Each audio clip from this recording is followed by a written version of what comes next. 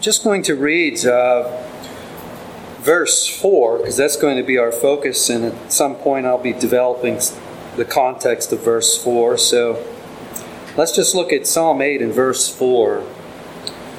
It asks the question, "What is man that you are mindful of him, and the Son of Man that you care for him?" Heavenly Father, Lord, as we come to this great question, Father, we do pray for your grace, that, Father, you would teach us, that, Father, you would give us attention to the details of this, Father, for it is certainly is warm in here. And, Father, we recognize it's been a long week for many of us, and our minds are a bit fatigued, but the study at hand is not an easy study. And, Father, we ask that you would be pleased to bless us with concentration, that we'd be able to concentrate, that we would be able to benefit, Father, from your word on this crucial and important issue of who we are. So, Father, to these ends we pray in Jesus' precious name. Amen and amen. Obviously, I think you can see where we're going here. The question that I want to take up this morning is really just a three-word question: what is man? That question is asked by the Old Testament in several places, actually twice in the Psalms. Psalm 144 and verse 3, it almost says exactly the same thing as Psalm 8:4. It says, "O Lord, what is man that you regard him, or the Son of Man that you think of him?" And the question comes up twice in the book of Job. So the question is asked in the Old Testament, a very important question. It's a question that's been asked by mankind probably since the inception, at least since the fall of mankind.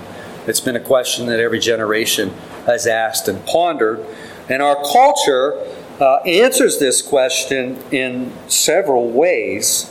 I think maybe one of the most popular ways that our culture answers this question. It says, "What is man?" The response would be, "You're a bag of chemicals." We've probably heard that before. You're a bag of chemicals. The focus is on the human body. And what is man? Well, we're a body. A bag of chemicals. And the thoughts are that most or majority of our problems are the result of the chemistry not being quite right. And thus the emphasis on trying to get the chemistry correct. And one day the hope is that science will have it completely figured out to where all of our problems can be alleviated simply by adjusting the body chemistry. So the idea is that we are a bag of chemicals. We can say that there's some truth to that. Please don't take no offense if I say, well, it is true, you are a bag of chemicals. I don't mean any offense. Same thing is true to me. We are a bag of chemicals. If your intention is to become a medical doctor and you're not very good at chemistry, you might be in for some troubles. Chemistry has a lot to do with our makeup. But we're more than that, aren't we? Another answer, which is really, it's an ancient answer, it actually kind of swerves in the opposite side of the road, if you will, and says, "Oh, what is man? Man is a soul." That's what man is. He's a soul. And to many of the ancient Greek philosophers, the spiritual side of things was the high side. It was the real side. It was the great side. It was the side that we should aspire to. That we are mankind as a soul. He could discard his body and still be human. In fact, it would be good to discard of the body because it was seen by many that the body was nothing more than a prison, if you will, for the soul, and that salvation was seen by discarding the body, getting rid of the body. And of course, we can see that there is indeed a little bit of truth to that as well. We do each have a soul, don't we? We would say, okay, all right, I concede we're a bag of chemicals, but we're more than a bag of chemicals. We could say the same thing. We concede that we are a soul, but we're more than a soul. We have bodies. If we pass from this life before Jesus returns, we will be disembodied souls entering into what we call an intermediate state, where we will exist. If you're a believer, you will go immediately to heaven before the presence of Christ. Hear the great words, "Well done, good and faithful servant," which will be a glorious melody to your ears. And you will reside there in soul. Your soul will reside there, awaiting the resurrection of our bodies. This program is not finished until the body has been resurrected. And we can conclude from that yes, we are a soul, but we're more than a soul. We're what we call, and I'll throw a word at you that you may encounter from time to time. It's a technical word, but we are a psychosomatic unity. Psyche is the beginning. It's the Greek word for soul. Think of the word psychology. Psyche at the beginning of that word. It says psychology really is the study of the soul, which is ironic that many in psychiatry, many in the disciplines of psychiatry and psychology would discount that we even have a soul. But there's an indictment to that even in the very name of the practice. Psychology is the study of the soul that we're not even supposed to have. This, of course, is a broad brush, a broad stroke. It doesn't speak of everybody in that discipline. So let me be fair there. Nor am I really trying to throw a stone at those disciplines. Don't take me that way. Psyche and soma. Soma is the Greek word for body. So we're a psychosomatic unity. In other words, we're a unity of body and soul. You take away our bodies and it's subhuman. The intermediate state is exactly what it suggests. It's an intermediate state. It's not the end. To exist in a disembodied state is a temporary thing. We wait for these glorified bodies. We are a body-soul unity. A body-soul unity. Now there are others in our culture. They would say that what is man? They would answer the question by saying that man is a lucky animal. A higher functioning primate, if you will. We have nails on our hands and nails on our fingers, nails on our feet, short snouts, and large brains. That's the criteria, from what I understand, of being a primate. And we are a higher functioning primate, a lucky animal, or might I say a lucky monkey. Lucky monkeys. Perhaps some of us give more credence to that theory than others. I don't know, but that's just a joke. Trying to keep you laughing in this heat here. Lucky monkeys, you know. That's what we are. We're lucky monkeys. Well, I don't suppose anybody here has fallen into that, but that is there's actually a common view as to what is man. I hope that you're with me, that you don't find any of these answers fully satisfying. And I want to bring your recollection to last time, when in many respects, last week's sermon, I was speaking not just to a congregation of believers, but I'm speaking to all of humanity. With this series, what I'm attempting to do is to speak to all humanity. There's a lot of people listening to these sermons online, and I presume that there are people listening to these sermons online who have different viewpoints than our own, and I'm trying to speak to that. So I speak to all humanity, both those who would profess to believe in Christ, as well as those who would not profess to believe in Christ. And what I want to do is I want to suggest a starting point, as I suggested last time. Instinctively, last time, drawing from Romans chapter 1 and verses 19 and 20, I suggested the biblical truth that all of us believe that there is a God. The Apostle Paul tells us that we all know that there's a God because God has made this plain to us through what has been made. And I want to suggest to you another starting point for this morning, a starting point to all human beings, is that we realize we are something special. Now, I'm putting it this way first because some of you might be thinking, that doesn't sound too good. We realize we're something special. We try to do our best to not sound like we realize we're something special. You're suggesting that we realize we're something. Yeah, I'm suggesting we realize we're something special.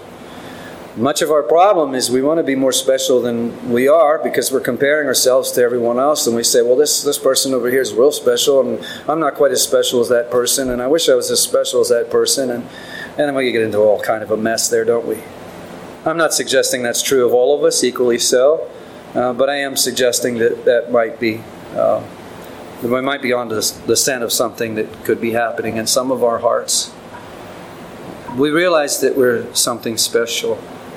I want to suggest it this way to start because there's a pride problem here. Last week we looked at that phrase that secular humanism embraces so readily, that man is the measure of all things. How could we ever embrace such a concept? Whether we embrace it tightly or we embrace it loosely, how could we ever embrace such a concept as that without a little bit of pride? But I want to go further than that this morning. I want to go beyond that, and I want to say that we realize that we're something significant. And that's not all wrong. We realize that we're something significant. And we realize that for a reason. And Psalm 8:4 points us to the reason. If you look at Psalm 8:4, in fact, if we back up and we look at Psalm 8:3, as we looked at last week, the psalmist and the congregation is singing. Remember the genre, remember the context. The genre of this psalm is a hymn. There's a multitude of people singing. This is a hymn. When I look at your heavens, the work of your fingers, the moon and the stars, which you have set in place. Presumably they're looking up at the stars, or they were recalling when they've looked up at the stars. And I've had friends who served in Desert Storm, and friends who have served in the Iraqi war, friends who have been overseas, and I've talked with them. I've never been there myself, but I've talked with them, and they have shared with me that the nights, the stars are unimaginable at night. So here, they're looking at the stars. They're looking at the heavens. You might this afternoon, or when you have leisure, get on the internet and just do a search, pictures from outer space, and just give you a little incentive to do that.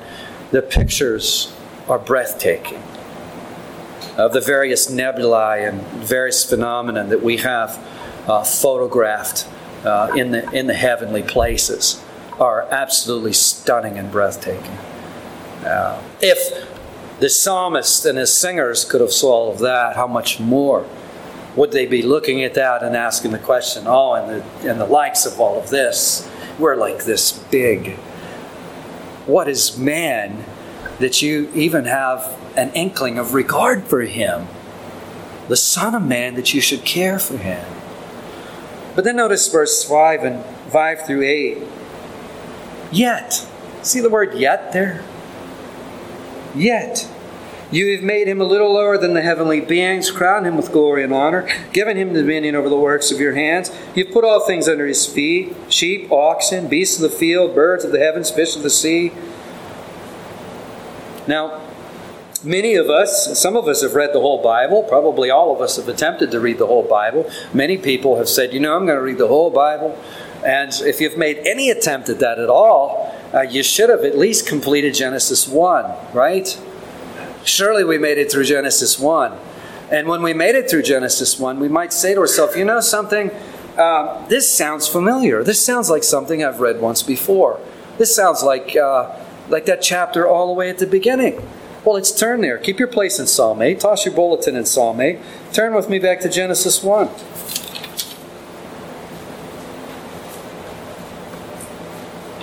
We'll start by looking at verses 26 and 27. And we'll see that the psalmist and the singers are directly recalling this creative account. Genesis chapter 1, verse 26. Then God said, let us make man in our image after our likeness. Who is God talking to? I think not all would agree with what I'm about to say, but I think the best way to take this is to see this as an inter-Trinitarian conversation. That the Father is having a conversation with the Son and the Holy Spirit. Now, some say he's speaking with angels. I don't take that point of view.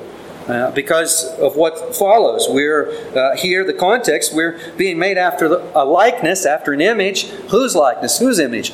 God's likeness, God's image. Because of that reason, I believe that God is speaking to, the Father is speaking to the Son and the Holy Spirit. There's an intertrinitarian conversation taking place. And what are they discussing? Let's make man in our image after our likeness. Let them have dominion over the fish of the sea and over the birds of the heavens, over the livestock, over all the earth, over every creeping thing that creeps on the earth. And say, well, I see some resemblance of Psalm 8 here, don't we? And the yet. You remember the yet that I pointed out in Psalm 8:5? Yet. The psalmist is looking at the creation. Sun, the moon, the stars. Perhaps they were able to see Orion. Maybe see the Helix Nebulae a little bit, maybe. And they're seeing these things. And they're saying, what is man that you're mindful of him? Yet you have crowned him. What are they referring to? We've been made in the image of God. There is something significant about us. And I suggest it as a starting point as we reach out to people who are around us. This is a starting point. Listen, we realize that we're significant. Even when we're down, even when people are down, there's still, you can suppress that truth with all kinds of things. That's a story for another day. But we still, deep down inside, we realize that we're significant. Our behavior gives us away every second of every day. We realize that we're significant deep down. Why is that? It's because we realize we're different than the rest of the creation. And why are we different than the rest of the creation? It's because we've been made in the imago Dei, the Latin for the image of God. Now, what does that mean? What does it mean to be made in the image of God? Well, there's a lot of answers that have been given. I know many of you have ESV study Bibles, so I thought I would look there early on this week to see what the note would be in Genesis 1:26, and it does a very good job, actually, of reducing a body of literature that could fill this room and reducing it down into, this little, 3 or 4 sentences, or how many sentences there are. And it gives a list of things. It says the list that there's dominion, reason, morality, language, relationship and commitment, creativity. That's a start of a list. Let me explain that. There's a methodology that's here in coming up with these things. And the methodology goes like this. In the creation account, only man is said to be created in the image of God. What is the image of God? We don't know. But perhaps this is how we can figure it out. Let's look at the rest of the creatures that have been made. Let's try to determine their characteristics. Let's take a look at our own characteristics. And let's subtract their characteristics from our characteristics. And the characteristics that we have left should bring us into the scent of what it means to be created in the image of God. Does that sound reasonable? That's a pretty sound way to go about it, correct? So here we have this collection of attributes that is said that we have, that the rest of the creatures on the earth do not have. The first one would be dominion, and this is indeed how some would view the image of God. What is the imago Dei? What does it mean to be made in the image of God? Well, it means to have dominion. That's the answer that they give. It means to have dominion. Okay, is that all there is to it? We're told that mankind is given dominion of this earth. Is that what it means? I would submit to you that falls short. That falls very short. Because I think really the dominion is something that has been given to mankind as he has been created. It's many scholars call it an investiture, if that helps you any. We could look at the sun and the moon, for instance. They've been given dominion. They're inanimate. They're not living, but they have dominion. They rule the day and they rule the night. And I think we could even say in the wilderness there are creatures that have been given more dominion than other creatures. Just go try to rob a bear of her cubs. and you will see who has dominion and who doesn't have dominion very quickly. So I don't think that dominion in itself can carry the freight here. I think it's part of it, but I don't think it can carry the freight. Others have said reason, Reason. Mankind has reason. The creatures do not have reason. I disagree with that. I couldn't disagree. I've been reading that for years, and I've been disagreeing with that for years, and I'll tell you why. We're able to teach animals to do things. If they didn't have the ability to reason, they'd be unteachable. You have to be able to reason to be able to be taught. It's just a prerequisite. So I would say that the creatures, in varying degrees, share reason. On a lower level, of course. But they share in that. And we might say morality. Here's one, morality. Animals, do animals have a sense of right and wrong? I would submit that they do. Again, on a much lesser level. But they do. I can tell you right now, when my dog has slipped up, I know as soon as I walk through the door. Now, someone said, well, you only know that because he's afraid of losing his reward. He's afraid of being punished. I don't abuse my dog. I don't abuse him. I open the door, and he's happy to see me briefly, and then it's,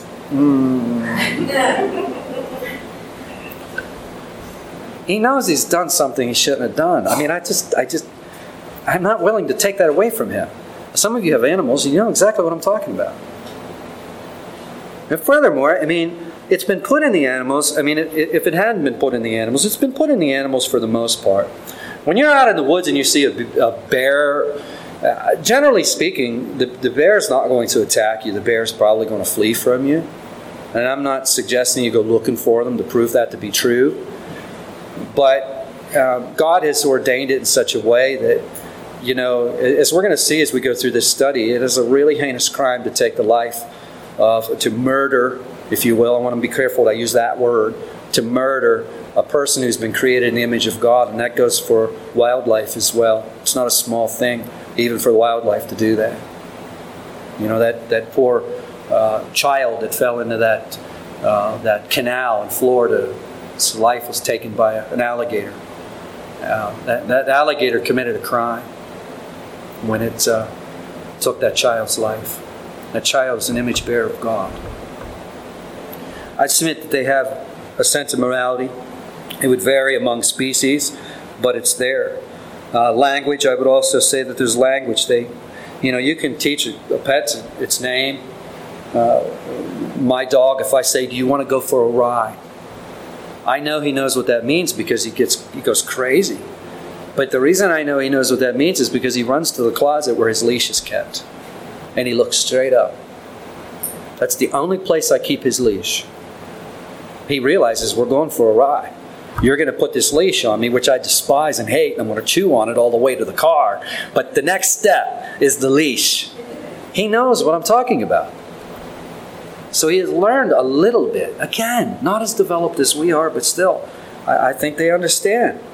And relationships. Animals have the ability. But geese partner for life. We know that about geese. They partner for life. Creativity. Someone might say, creativity. There's one, creativity. In my work through the county, one thing that I've observed is in a lot of people's backyards, there are bird feeders. Some of them are elaborate and beautiful. And actually, in some yards, it's almost like a mini aviary back there. And people like to watch birds. They find a lot of relaxation in doing that. You want to know, when you find an elaborate bird feeder, you don't want to know what's usually very close around the elaborate bird feeder? Is a group of chairs. That's where they sit and they watch. And I know from talking to people that a lot of people, what they really like about watching birds is listening to them. Some of them sing these extraordinary melodies. Are they creative? Absolutely, they're creative. I heard Derek Thomas developing this point in one of his talks a while back, and he said, listen, don't expect them to play some sonata in D minor. But they're still creative. They're still very creative. It's been a couple of weeks ago, but A couple of weeks ago in the evening, as I was letting my dog outside, it rained, but not real hard. We had gotten just a little bit of moisture. It was at night. I turned the light on, I opened the door, and what did I see? I saw this spider web. This big, elaborate spider web fixed to the brick of our house. And the moisture, there wasn't enough rain to wash it completely off the wall. But there was enough moisture for the spider web to get wet, and when the light hit it, it was gorgeous. I mean, I opened the door and I was struck by it. It must have been about this big, and it was absolutely gorgeous. A spider could just throw anything together and catch what he's desiring to catch. The spider doesn't need to do that. I would submit to you that was a real work of art that spider constructed. I think animals are creative. I'd say man has been invested in all these qualities in a higher way, but he still shares these qualities with other creatures. Now, part of being made in the image of God probably is all of this, because God is all of this. But is that only what's going on? I don't think so. I'm going to share a view with you, and I want you to take this as really just a view that I'm sharing with you. I'm not going to stand on this view as dogmatically as I would stand on justification by faith or some of those other cardinal doctrines that there's no wiggle room on. But I want to throw this to you because I think there's something here, and it's a covenantal view. A covenantal view. I believe that it was first advocated by a scholar by the name of Meredith Kline. Meredith Kline was an Old Testament scholar who taught at Westminster for a number of years, later at Gordon Conwell. And he did a lot of work in the covenants, did a lot of work in the construction of covenants, and made a lot of connections in the Old Testament that I think in many ways were brilliant. I don't agree with him on all the points, but there's many points that I agree with him. And he points to the days of creation. And this morning I don't want to get into whether we believe the day is a literal 24-hour period or if it's an epic. I don't want to get into that. And if you have, I'll tell you, when you want to talk about there's fierce fighting that goes on over that issue, and I don't want to open that can of worms. Set all that aside because it's not necessary for this particular discussion. Just see that there are indeed 7 days here. We read earlier in our service. Let's think through each day for a moment. What happens on the first day? God says, let there be light. Right? And there's light. So we have this realm, if you will, of light and darkness. On the second day, what takes place? God separates the waters. I remind you in verse 2 of Genesis 1, we're told that the earth at this point was without form and void, and darkness was over the face of the deep, and the Spirit of God was hovering over the face of the waters. Now, at this point, there's this chaos, if you will, and the Holy Spirit is at work here. And Kline wrote a lot about verse 2. He wrote volumes after verse 2. Very important verse. But here we have this, in the second day, we have the waters.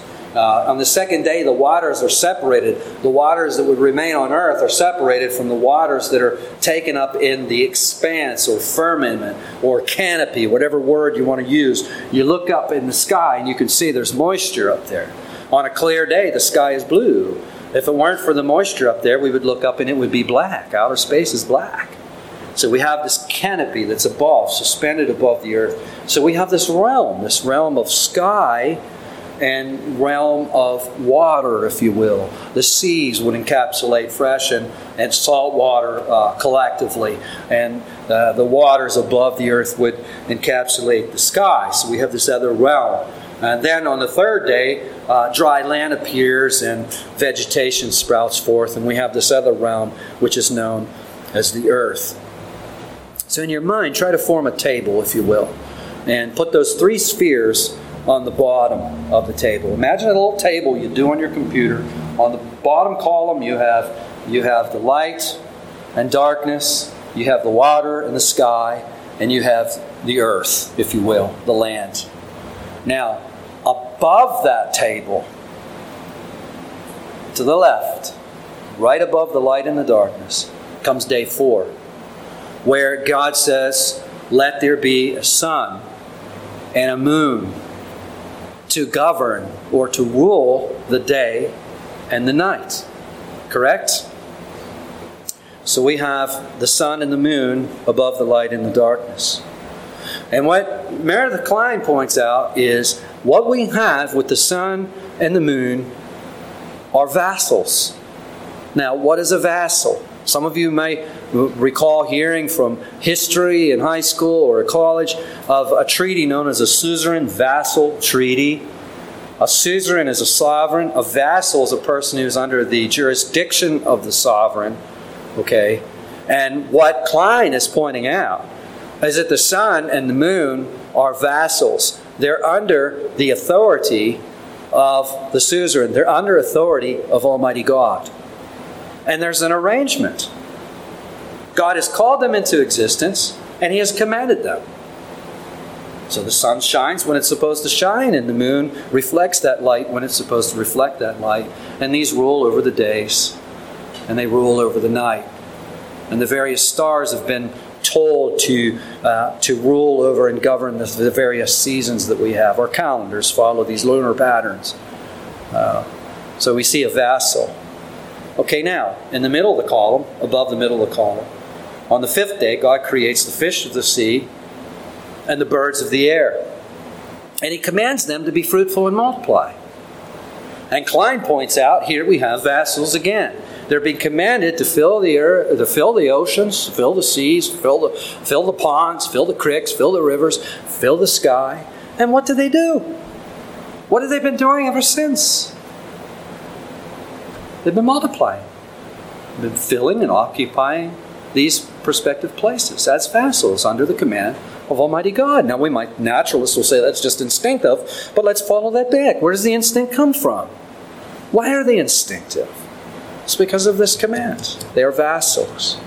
Now we come to day 6, and we're to the right of our column, and above, remember, underneath is the earth, if you will, dry land, and the creatures of the grounds are created, and mankind, who is the apex or the high point of this whole thing, is created and is given a mandate that actually goes a step further than the mandate given to the fish and the birds. We are told to be fruitful and to multiply, but we're told to rule the earth and to subdue it.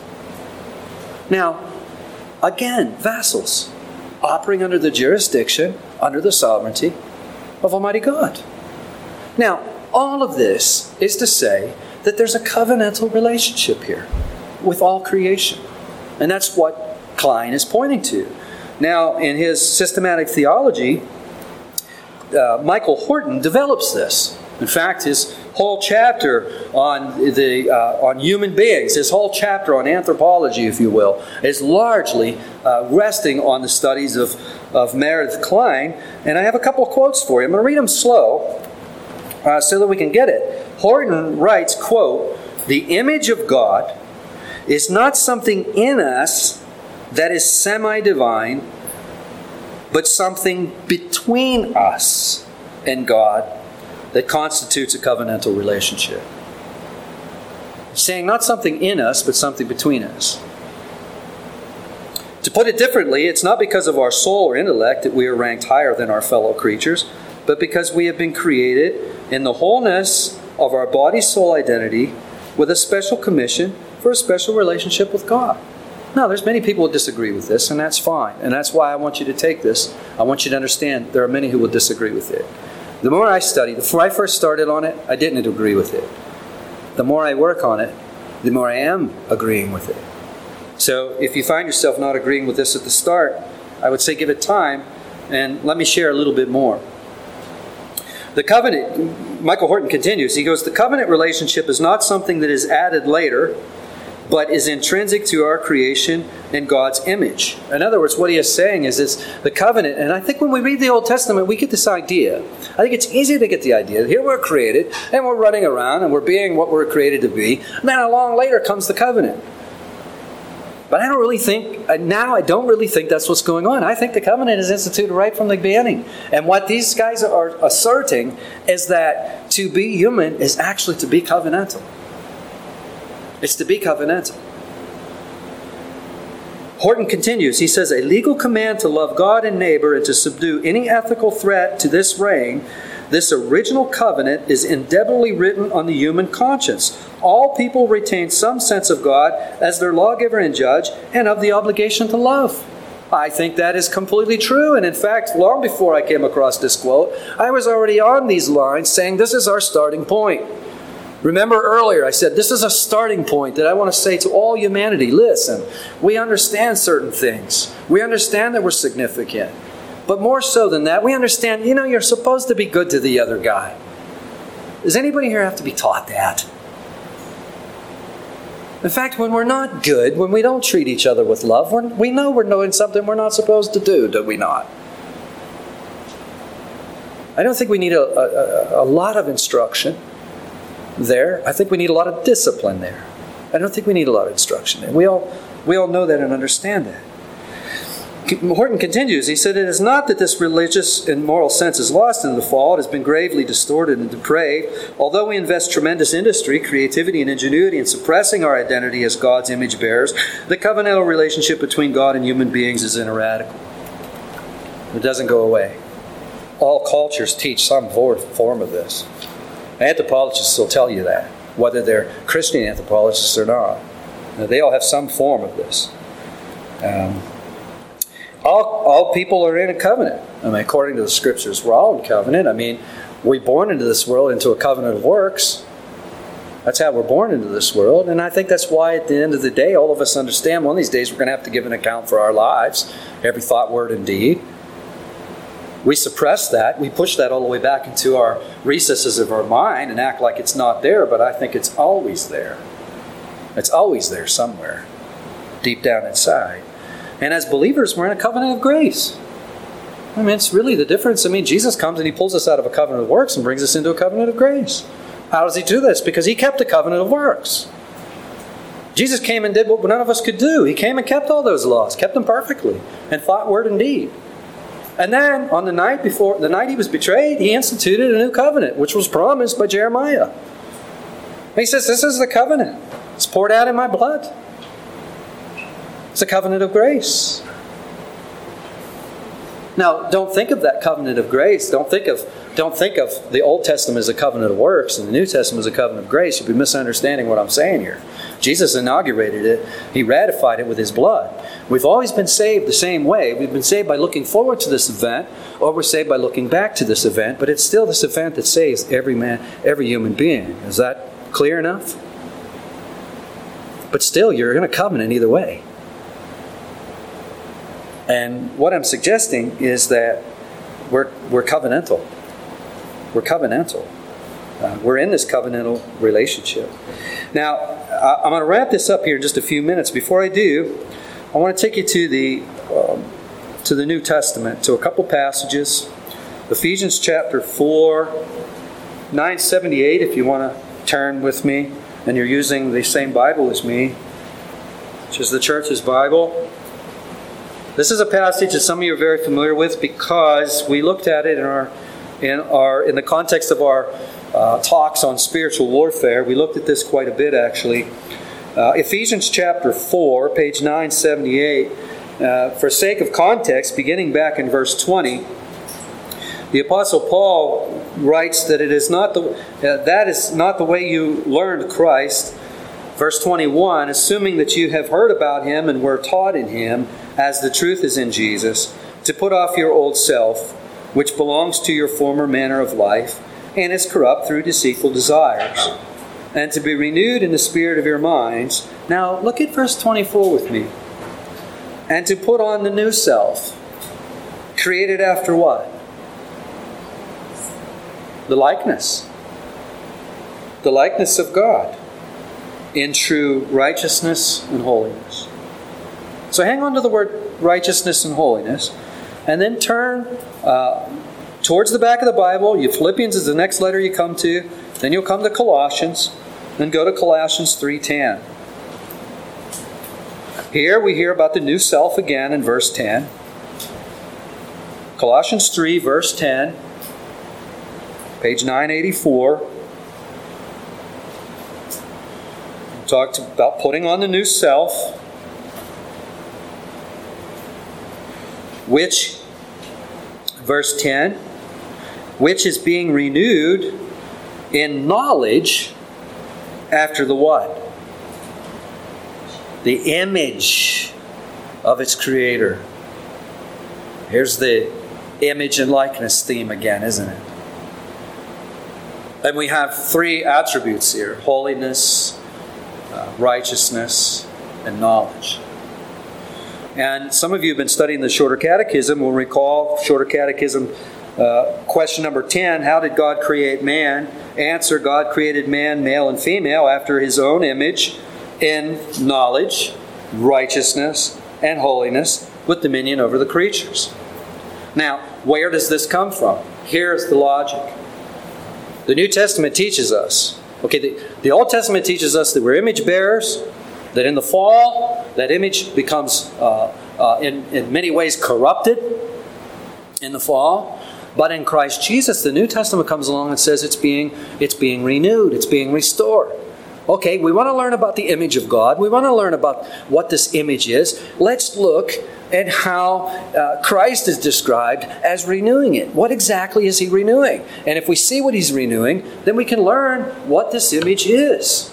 We can learn more about what this image is. Well, through this logic, if you will, through this methodology, we come up with these three words: knowledge, righteousness, and holiness. Now, along come the way, there's a commentator, a scholar, actually a theologian, some of you will be familiar with, Charles Hodge. He's one of my favorite theologians, actually. He wrote a commentary on Ephesians. And in his commentary, he's picking up the words righteous, holiness, and knowledge. And he rightly says that knowledge refers to knowledge of God. Knowledge of God. That righteousness refers to moral rectitude towards one neighbor. And that holiness refers to our Godward relation known as piety. So what he's saying is this. This knowledge, it's not just knowing about God, like we might know about some celebrity we've never met. But it's actual experiential knowledge of God. We actually know Him. We know Him personally. And that righteousness is this tendency to want to treat each other the way we're supposed to treat each other, in a way that's pleasing to God. And that holiness concerns our personal piety, our personal walk with Christ, and with God through Christ. Now, all of this is to say, if we are doing this, if we're walking as we increase in our knowledge, as we increase in our righteousness, as we increase in our holiness, we increase in keeping two laws, namely the two laws of Christ: to love our Lord our God with all of our heart, mind, soul, and strength, and to love our neighbor as ourselves. And by doing so, these two laws are summarizing all of the laws of the Old Testament. So in doing this in increasing manner, we're increasing in our walk in covenantal faithfulness.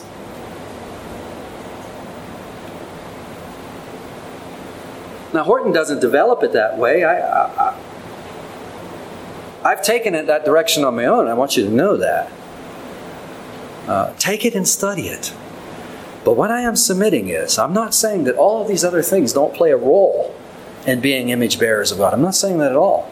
But I'm saying that when we look around, when I look at my dog, I can clear up. One thing I can say about my dog is that my dog is not in covenant with God the way I am.